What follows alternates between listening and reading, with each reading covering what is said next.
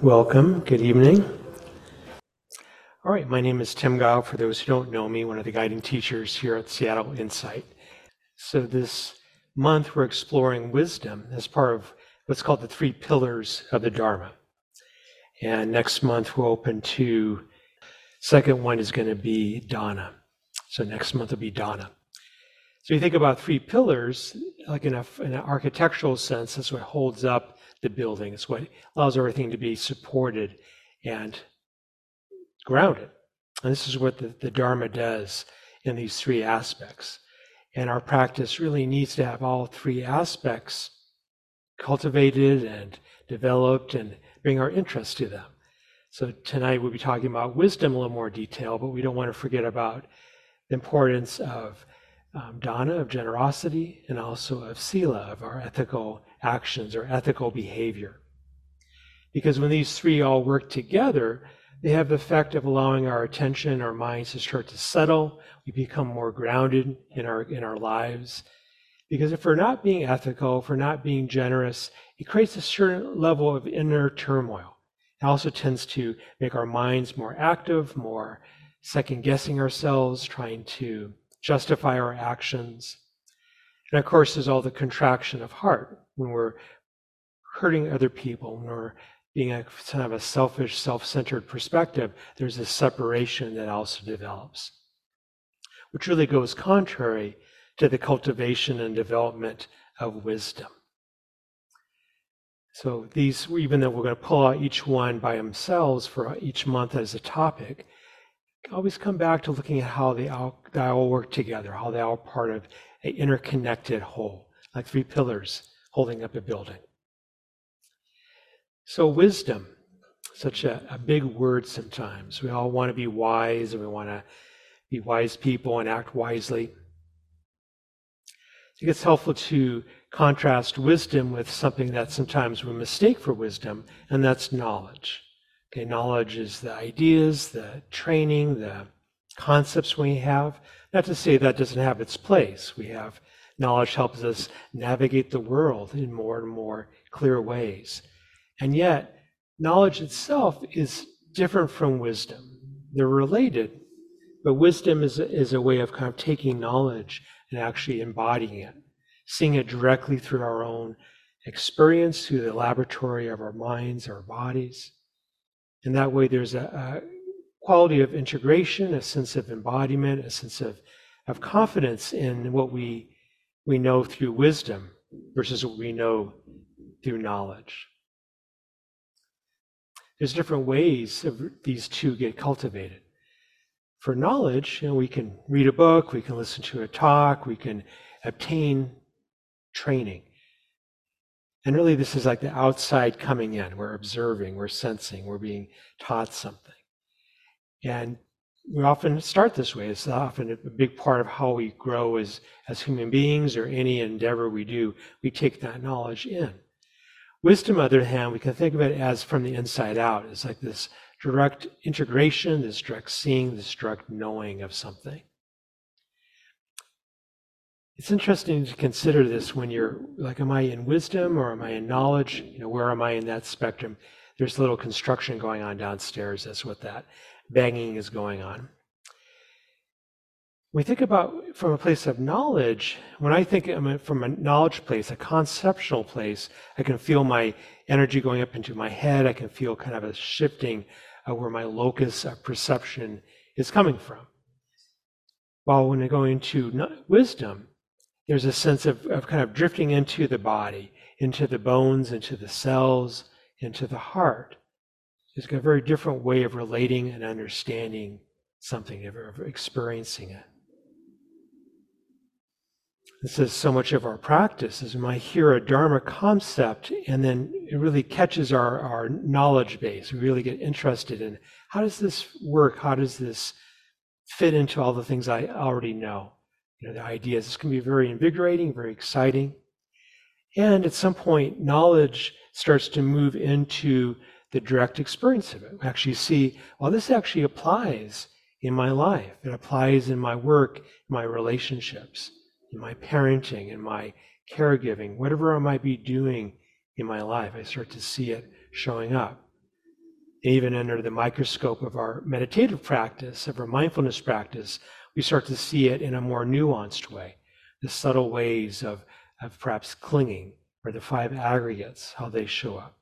The Four Noble Truths become something that's not so abstract, but actually something we can experience directly in our minds and bodies. That's one of the gifts of learning to be mindful or practice mindfulness meditation. It allows us to start to see our lives and our experience much more directly and clearly. Usually we see ourselves and other people through kind of the lens of our experience, through our ideas, through our concepts. Again, there's a lot of utility to this. And there's also a way that it creates a certain insulation from the immediacy of how life actually is presenting itself. There's an insulation, a way of kind of fixing it on what we already know. This little poem I like to read by Samuel Green starts with this line that everything we see carries the burden of what we know until we let it be itself again. Walking the yard with coffee cooling in my hand, I stop at a single seed of hawksbeard balanced on a blade of grass. Except for paying attention, what else is continual prayer? So everything we see carries the burden of what we know until we let it be itself again. Right? So when we already know something, we think we know it. We have this idea, this is my concepts of it, my memories of it. I'm not relating to it how it actually is. There's not the true curiosity. There's not the true intimacy around it. Same thing with ourselves. I'm always like this. This is who I am. Those kind of self-defining thoughts, those concepts create a certain burden that we all carry until we let it be itself again. Now, knowledge, you can sometimes get a clue about it when you're kind of more on the knowledge side of it versus wisdom when someone disagrees with you. When someone says, the sky really isn't blue, it's green, or something like that. We hear that and we just want to, argue the point. And if we go into the knowledge base of it, if we actually just look at the sky and we directly take it in, there's no question, there's no sense of argument that needs to arise in that. But so often when we're more in a knowledge perspective or knowledge bias, we have to defend it. We have to justify it. We can argue the point. We feel that, our anger or irritation rises when someone says something contrary. It's because it's really in this relative world of thought and idea. And we can all have, very clear, insightful ideas of things. But if it stays in the level of idea, someone can negate that. Someone can show us we're wrong in our thinking. Well, when those insights start to go into our actual experience, then it becomes something that's irrefutable. We don't have to argue about it because we know it deeply. It doesn't really matter if someone tells us that's not how it is. We know it from our own direct experience of it. It's also a quality of knowledge tends to be a little static. It becomes, you could say, like from language standpoint, becomes more of a noun. A statement, like this is how things, this is a person, this is a cat, this is a dog, there's kind of a solidity to it. While wisdom tends to have more of a quality of a verb, of something that's constantly unfolding and changing and evolving right in front of us. We let things be part of that evolution. So that sense of staticness, we can see how that, once I've got it, then I've kind of acquired it. I don't have to keep paying so much attention to it. While wisdom is something that actually we see it showing up moment by moment, and there's an aliveness to it. There's a way that it's presenting itself, falling away. It's a way it's always being kind of confirmed and shown, and also it's always evolving. And it's not such an easy way to make a statement about it, to make this is what it is to be wise, or this is a wise statement. It's almost more of an attitude, a way of relating to life and to experience. And as we'll explore in the homework, as hopefully you did last week, and we'll have a chance to explore in the small groups, hopefully wisdom or ideas, say knowledge, starts to shift over time into wisdom, just through being alive, just through the life's lessons that it presents us again and again. The art of meditation allows us to learn those lessons in more and more subtle ways, more deep ways, more clear ways. That we don't perhaps need to have the huge lessons that knock us off our feet before we pay attention. And sometimes things we thought were wisdom, actually over time we start to see, oh, that was a little bit more on the knowledge side of things. So 2 examples I shared last week was one around this simple equation that this first teacher of mine shared, is that any experience that we have, whether it's a sight, a smell, a sensation, a thought, if we have a lot of resistance to it, if we're fighting it, pushing it away, that creates a level of suffering. In fact, the more resistance we have toward it, the more suffering we will have. So resistance times experience equals suffering. Okay, simple mathematical equation. So if we have little resistance, there's little suffering, right? No resistance, no suffering, right? So I heard that. I was going through a painful dissolution of a relationship, and I was trying to find my way through this and never practiced before, other than some other kinds of traditions. And it really caught my eye. It really kind of triggered that yearning to know that, to see that for myself. And you see how that is. So this knowledge, this idea became something that really drew my practice. And over time, I gained deeper and deeper understandings of what that really meant. Even to this day, understanding what it means to really not resist this moment's experience, not to resist that thing that I'm struggling with. And I shared the strong lesson of a kidney stone attack on a retreat, and how I learned that in a deeper way, that the kidney stone, I was trying to practice with it and relax with it and not resist it, and yet there's tremendous pain. And finally I got through my stoic, stubborn nature and got some help, and then that really shifted once the ER morphine came and kicked in. But as I went through that experience, I thought, okay, I really learned something about resistance and fighting that. I could understood it. But I thought the kidney stone had passed, no problem. But then about a month later, it was actually just stuck in the ureter and started to move again, that tube between the kidney and the bladder. It started to move, and as soon as it started to move, the intense pain came back like that. And a millisecond after the pain was the wave of fear and apprehension and projection of, okay, how much is this going to cost, and going to the ER and get another CAT scan and all that stuff. But I could see that those are actually 2 different things. I added on this level of unnecessary suffering, my fear, my projection, based on my very real experience.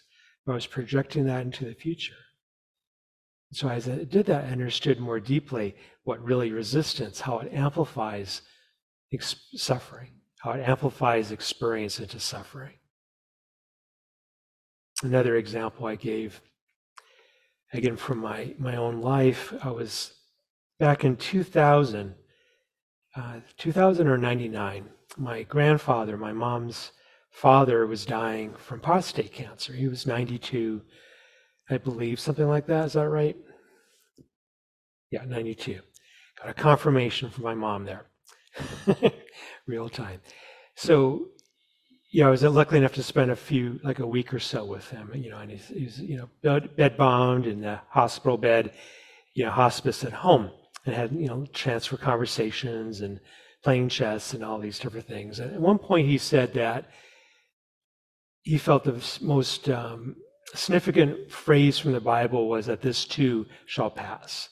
This too shall pass. And, I heard him say that, and we kind of took that in, and the poignancy of this as he was nearing the end of his life.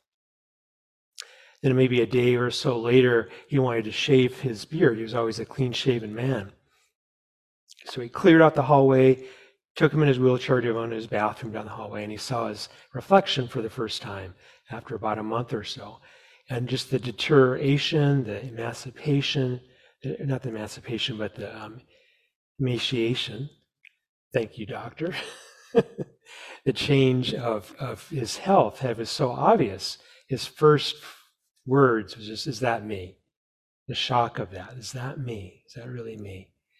And as I witnessed that, it's like, oh yeah, this has gotten a lot more personal all of a sudden. This concept that this too shall pass, seeing the reflection in a way that is undeniable, unquestioning, that this too shall pass, this body shall pass, this life shall pass.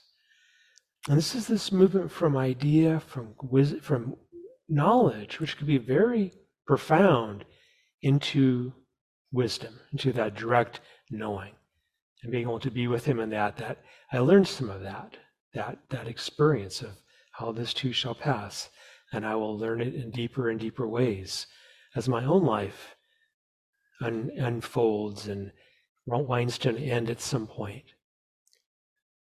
This is why I often think of compassion as such a helpful companion with wisdom. Because if we just have knowledge, we can see kind of in our heads, in our minds, in the sense of concept and idea.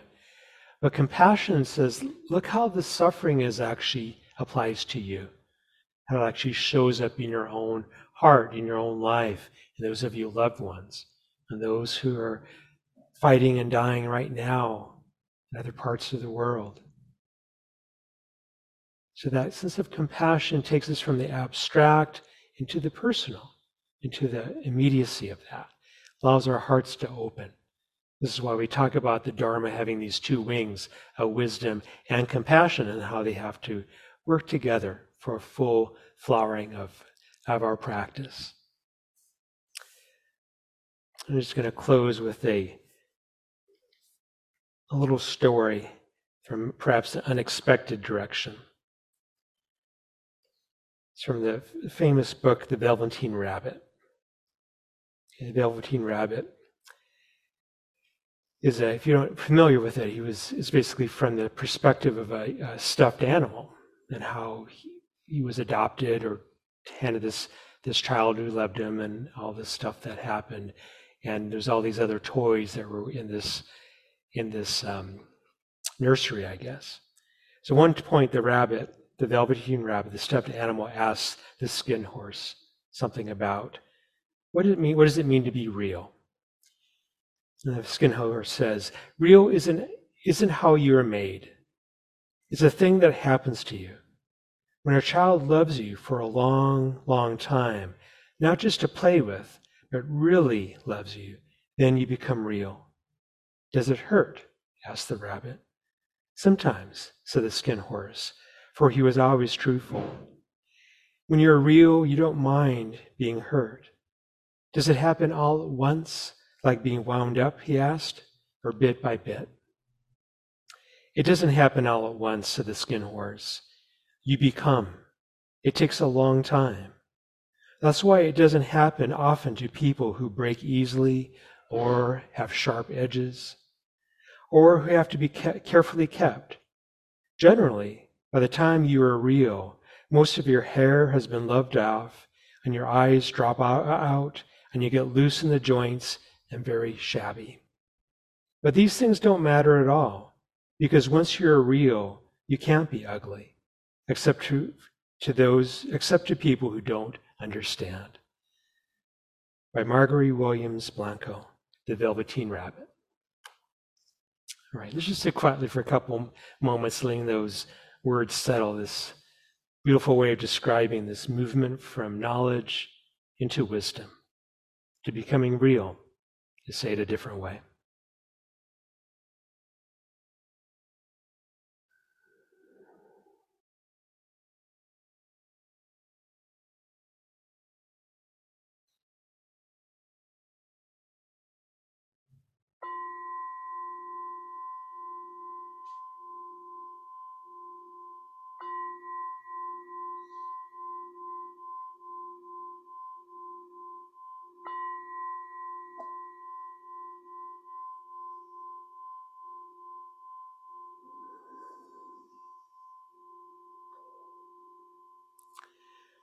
Okay, thank you for your kind attention.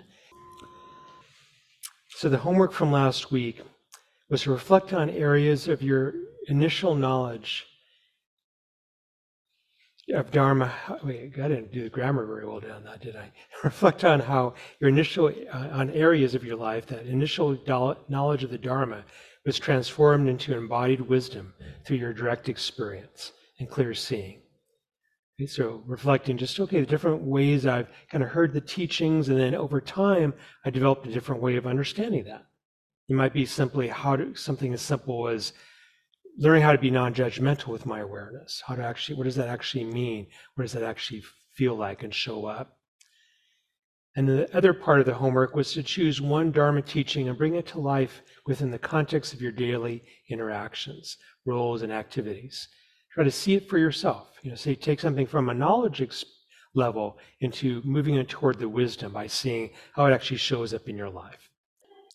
So it'll take 20 minutes for this, so monitor your time. Each person gets around, 4 to 5 minutes. So again, the two topics, you can choose one or both. Reflect on some area that your initial knowledge of the Dharma got transformed into wisdom through your direct experience, your direct seeing. And what was that like to actually understand it in a deeper way? It may still be in process. Hopefully it is in process, but some deepening from knowledge into wisdom. The other one is maybe something some teaching you took on to really see, how does this show up in my life? How does craving show up? How does my struggle around the hindrances show up? Something like that. Right? Does that make sense? Okay, so again, about 20 minutes here, keeping everything said there confidentially. Okay, welcome back. So now we have a chance for any questions or sharing you'd like to put into the larger group. And if you're here in the room, if you don't mind coming up so the people online can hear you. And those online, you can just raise your virtual hand. Okay, come on up, Adam. Great, thanks. Go ahead, Adam. Thanks, Tim. First of all, just so appreciate the talk tonight. That was really fertile ground for me. Brought a lot of clarity. I wanted to talk about an experience I had and ask a question related to it, which was I was in a difficult discussion, and I was telling my group I, have read a lot of things about how to have difficult discussions and talking about kind of the knowledge side of things here, like nonviolent communication and those types of things. And I had an experience just the other day where I was in one of those intense conversations and something was said, and I had, an experience of reactivity and felt a pull towards a certain kind of response. And I also felt the sense of that, the experience of that, and also heard kind of like the pain and the suffering behind the statement that brought me into that reactive state, and had, kind of for the first time, maybe a natural movement towards, like, I'm going to move towards that pain that I heard in the statement rather than, which I've done before. Like, okay, I hear you saying this. It's like this scripted thing, but I had this movement towards actually like, wow, there was pain there and I want to move towards that. And it was a really cool thing. And hearing the talk today, it felt like, wow, there was wisdom moving in where I had knowledge and I felt it and I like had this genuine movement. And then I was telling my group, then later I was like, wow, now I know this thing, and I think that I'm just going to do that from now on. I was like, oh, did I just move right back into knowledge? Like close the loop. So yeah, I wonder if you can talk at all about that. Like, can we have genuine moments of wisdom and then mistake that and cognize it, and maybe how do we cultivate or practice with not cognizing those moments and appreciating them for what they are? Sure. Yeah. Thank you, Adam. It's a great question. Everyone able to hear that online? Yeah. Good. How many people have found that their own version of that? You had some insight that arose. You thought, oh, this is it. And that very moment kind of made it go further away. It's like a dog realizing, oh, I've got a tail, and you start to chase your tail, and the more you chase it, the further away it goes. So partly it's very natural. But if you step back, and it's incredibly frustrating too, because you had this really genuine shift of how you were relating in that moment. The idea, oh, there's pain over here, to actually sensing the pain, actually going from your heart toward, instead of, I hear you saying, that kind of scripted way that we often, try to get into more skillful conversation. And we have that in many different versions, right? Different ways of insights arise. And in that moment, it's really that shift of it's not only its perception, but also really where we're located, where we are in relationship to how that something in us falls away, shifts, opens up, all these different ways. And then and in that moment, we're like no longer so defined. We're not so, because probably in that moment, there was a way of being, there's less of an Adam there. Certainly less of an Adam who was trying to do the right thing, the right way to converse, but more, you just were having a conversation with someone who was having pain. And you chose not to go down your own reaction, but actually touch that pain. And there's a way that you became less defined in that moment. And then later you said, oh, I'm the Adam who knows how to do this. And we all have that. I'm not picking on you, like we all have that. I'm the Tim who now know how to do this.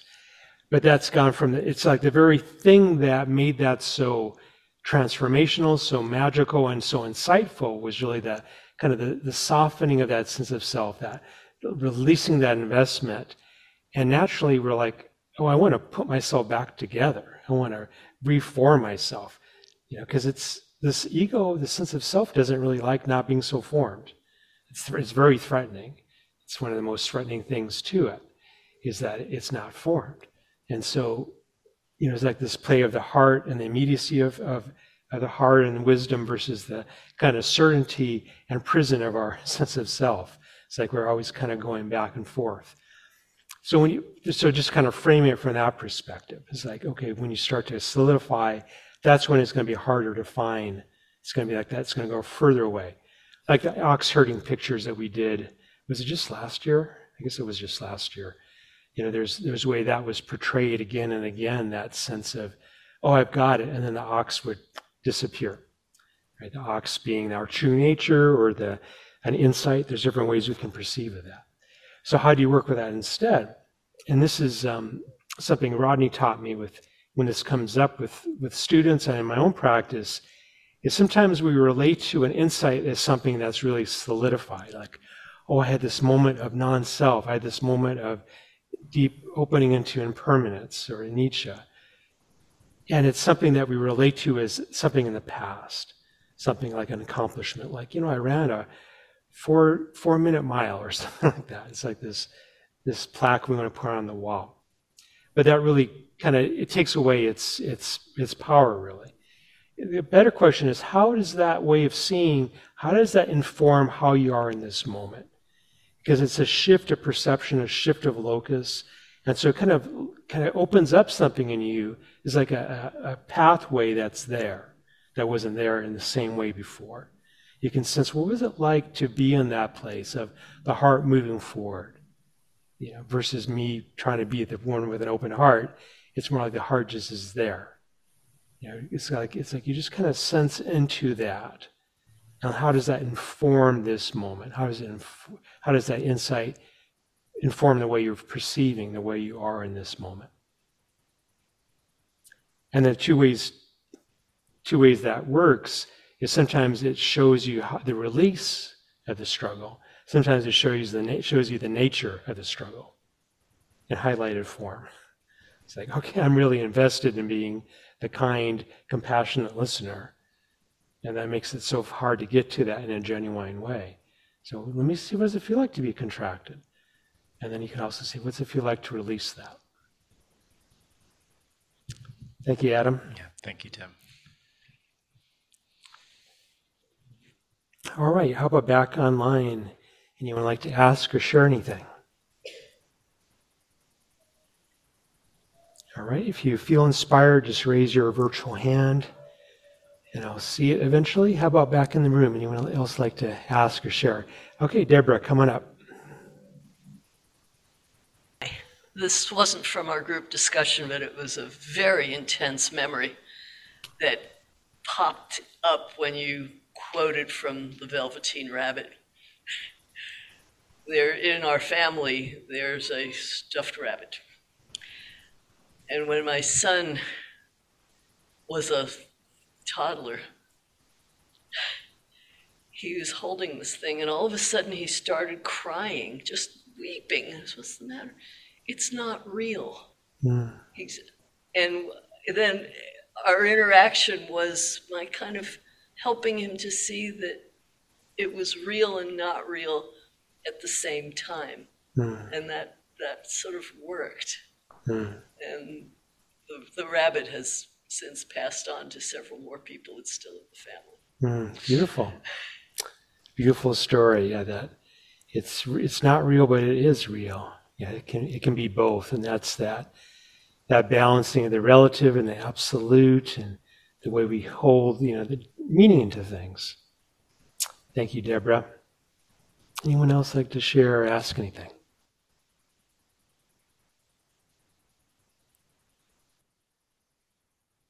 Iris, go ahead. Thank you, Tim. So this is, I think, going to come out pretty incoherent. There are just these thoughts going around. And it relates in part to the comments of Adam, and also to what I shared in our group discussion around anatta, not self, and some knowledge around some understanding of the concept, and then also, I guess, a little more embodied feelings of seeing myself as more of a flow and a result of all the causes and conditions of my life that have led me here, and that and that I feel, I guess maybe part of it is because of aging and feeling some physical falling apart, and also being in a transitional period in my life because I'm going to be selling my house and moving, but that I I never have a good day or a bad day, or a good hour or a bad hour. The feelings and the thoughts just move and change a lot, and it seems as if I'm just aware of that more of the time. So, and I think all of that helps me to some degree to not identify as strongly with stuff that causes me and therefore others suffering, I think. I'm Yes. done. Thank you, Iris, for sharing that. There's a way our practice, like the things you described around that, kind of that being more in the kind of the verb of you, the verb of the Iris, the rising and falling, and all the changing milieu.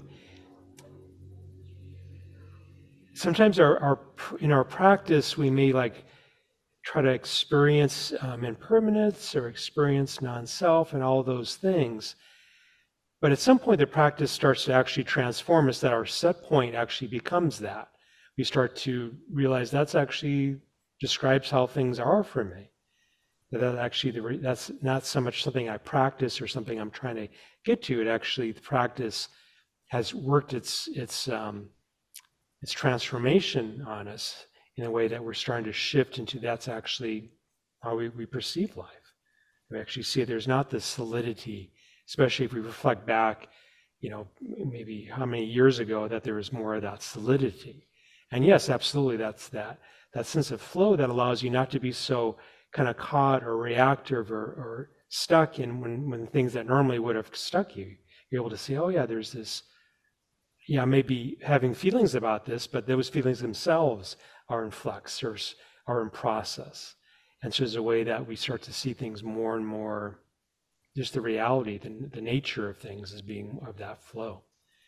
And there's an ease to that. There's that sense of not good days or bad days, good moments or bad moments. That's a sense of equanimity starting to flow in.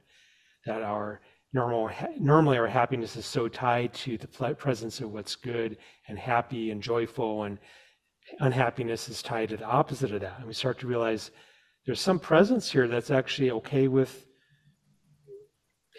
uncomfortable feelings and joyful feelings. Kind of holds it all, and that's the transformation of the practice. So thank you, Iris, for sharing that. Thank you. And good luck with your move. That's a big transition. You've been there a while.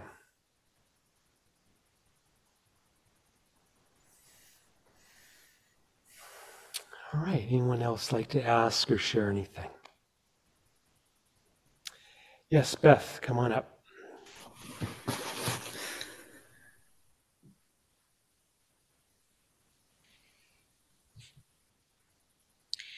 This is something I shared in the group, and it has to do with the teaching that I was enamored by.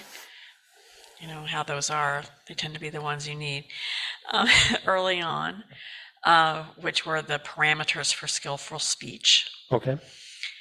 And I was sharing that I had a Dharma buddy early on, and we'd meet in a coffee shop and study the Dharma, and we got it down, like the 4 parameters: kindly, timely, useful, and true, right? And then they all have to be met for it to be skillful speech. Mm-hmm. And that was, I felt like it's like something was telling me, this is your teaching. Mm-hmm. And for a number of reasons, I lacked skill in many ways, and that was one of them, is one of them. But Adam's words about, the binary operating system jumping in and wanting to make it into a project or manipulate the ways that I'm going to get what I need to say across to meet all those parameters, especially like in a domestic relationship, like with marriage or with kids. And more recently, I think wisdom has taught me that a lot of those things I shouldn't, the skillful speech is to not speak, to not say it. Just because I have some thought doesn't mean I need to figure out how to say it and when and in what way. And it's been really quiet in the house for about a year. So, thank you. Thank you, Beth. Yeah, those 4 elements of wise speech, and the wisdom, like, okay, maybe I don't actually have to say it, right? That's a different relationship to our thinking mind. So often, I think one of the biggest transformations that happens in our practice is we stop believing everything our minds think, right? But before, it's like, oh, I thought it must be true, or it must be really convincing, and we just start to realize, well, this mind is just kind of throwing out ideas and concepts and memories based on reactions, and it's all it's pretty shaky at best. So like that last one, that is it true? You start to realize, well, what's really true in this moment? Is it relatively true? Yes.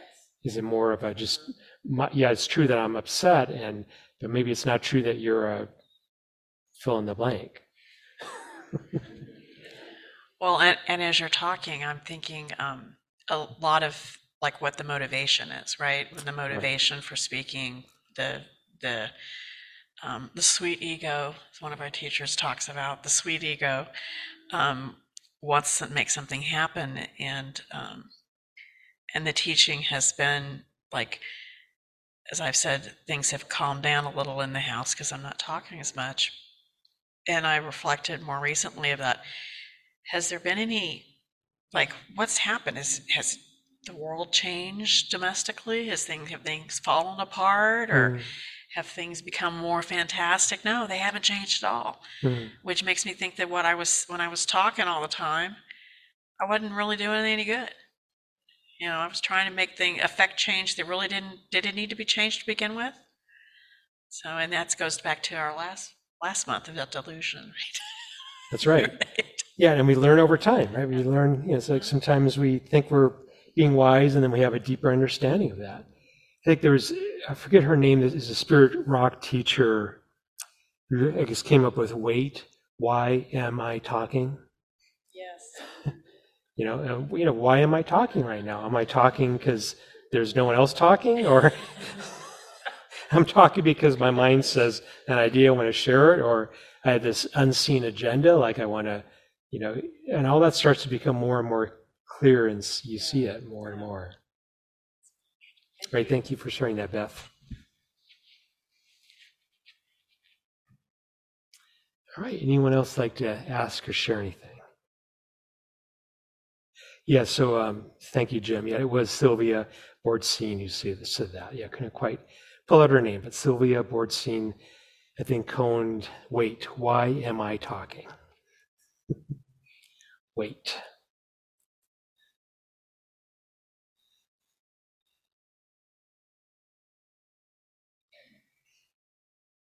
All right, anyone else? All right, come on up, Maddie.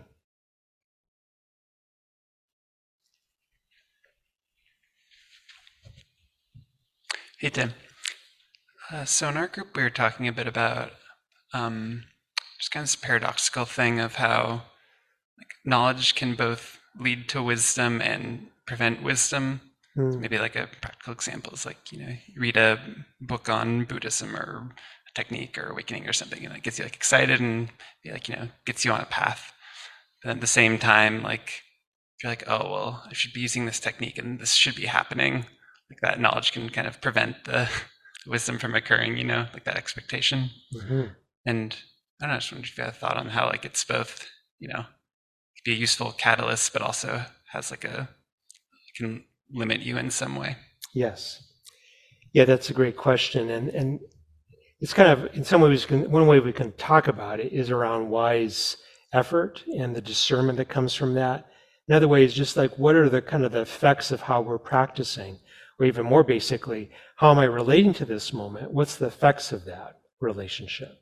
And we start to kind of develop a clarity of which effects are actually beneficial or helpful, and which ones are more create suffering, that create that quality of strife and difficulty and contraction. We kind of talked about this last week in some of the questions, that sometimes you can almost have that narrow, it's not so much a narrow, but almost like a knife edge, like on one side is suffering, other side is freedom. And we start to discern, I can relate to like a Dharma teaching in a way that's leading toward freedom. And I can shift into a way that I actually use it as a weapon against myself. It's like, oh, I got lost in thoughts again. I must be so lost in greed and hatred and delusion. God, I just hate that. Oh, I just wish I was more enlightened. I can before I even realize it, I can be greedy about my hatred, and all of this stuff can start to get mixed up. Right? But we, as meditators, hopefully we learn that art of, it's almost like it's this weird stepping back. We step back so we can sense it, observe it, and have a bigger perspective versus being lost in the middle of it. It's weird because there's also this intimacy that goes in, that we become, it's almost like we're so enmeshed in an unconscious way with things, then we learn to observe it, we step back, and then eventually we actually learn to lose that separation. We come back consciously into life. So part of that stepping back is we can discern, like, wow, I got this, I'm relating to this same thing. It's like with the question that Adam had around, just this insight that we can relate to it in a way that really is opening, and then we can instantly shift it in a way that creates more suffering. We just start to sense, oh, I'm creating more of a stronger sense of self right now. And that becomes almost this clarity that you can see that, or I'm getting into this place of distancing or separation, however it kind of makes sense to you, versus opening or releasing. Yeah. Makes sense. Thank you. Thank you.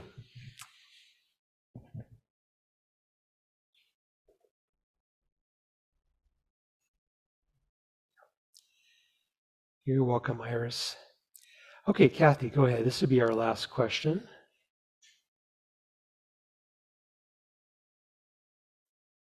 Thank you, Tim, and everybody. It just occurred to me, Tim, that you were saying about blaming ourselves when we're doing or not doing what we think, is the right way to be. And I was realizing, is there a way you could sync up? Is there a way that we could understand blaming oneself as part of selfing? 100%. So what do we do? What do we do? How do we not blame ourselves or judge ourselves? Yeah. How do we not be selfing? Well, yeah, so from a psychological standpoint, from a psychological health standpoint, that sense of blame, of course, it causes so much misery and contraction and, internally, externally. From a dharmic standpoint, that's all true, and it's really a strong mechanism of creating that sense of self. Yeah, it's just really a powerful way. It's like, I think that's why it's sometimes so hard for us to deal with it, because we're looking at it as a problem, which is really just judging the judgment, instead of realizing, oh, I'm just using this as glue to kind of create that sense of me. Because when we're judging ourselves, are you vague about who you are? Are you a little less defined? I mean, you know exactly what you are. It's like, oh yeah, I'm this miserable piece of whatever, and just, it really gets strong and heavy, and we're judging someone else. I can't believe that they sit with their legs that way instead of the right way. And I can just get so tight around it, right? But if you step back, that stepping back, we realize, oh, I've really created a sense of self. I've really bought into it. And that the tricky part is, as soon as you catch it, then that's where really this really wise way of using effort is so helpful. That you just, okay, how can I just allow the judgment to be completely there without changing it at all, and yet not adding anything to it, without adding one little extra bit to it. And it may be that you have to kind of back off into the judgment of the judgment of the judgment of the judgment of the judgment. But at some point you can say, okay, I can allow that 10x judgment to just be there. And I can have a little bit of space, a little bit of air. It almost feels like there's just a little air around it, versus like that contraction. That's a nice, like with the last question around that, that knife edge. Am I creating air and space around it, or am I suffocating it? Am I stuck to it? Yeah. So then you start to see that judgment. And this is where it gets a little bit more tricky, because the judgment often goes into this much deeper belief, a core belief of what we are, of who we are. The judgment is just kind of a way of almost insulating us from the real pain of it, because we're kind of talking about it. When we actually stop talking and actually touch the deeper pain of that, there's a lot of tenderness. And we see deeper layers of how true we believe this is. But hopefully we do it in a way that doesn't kind of recharge it or cause it to reinforcing it, but actually starts to loosen it and soften it. It starts to let it go, starts to dissolve a bit. Because you're hopefully having that little bit of perspective as you're observing these very deep, very personal ways we create that sense of self through that self-diminishment. But the good news is, ultimately, you can see that it's just a belief, it's just a thought that actually doesn't have any bearing on what you really are. And there's so much ease and freedom that comes from that. Thank you so much, Tim. Thank you, Kathy. All right, and thank you all for your questions. So helpful to kind of flesh out the exploration and to really make it, engaging for all of us. All right, so next week I'll be back teaching another aspect of wisdom. I don't know what it's going to be yet. Hopefully something wise will come up. And if not, we can talk about how unwise it is. All right, thank you all, and hope you have a restful evening and be well, and enjoy the fall weather.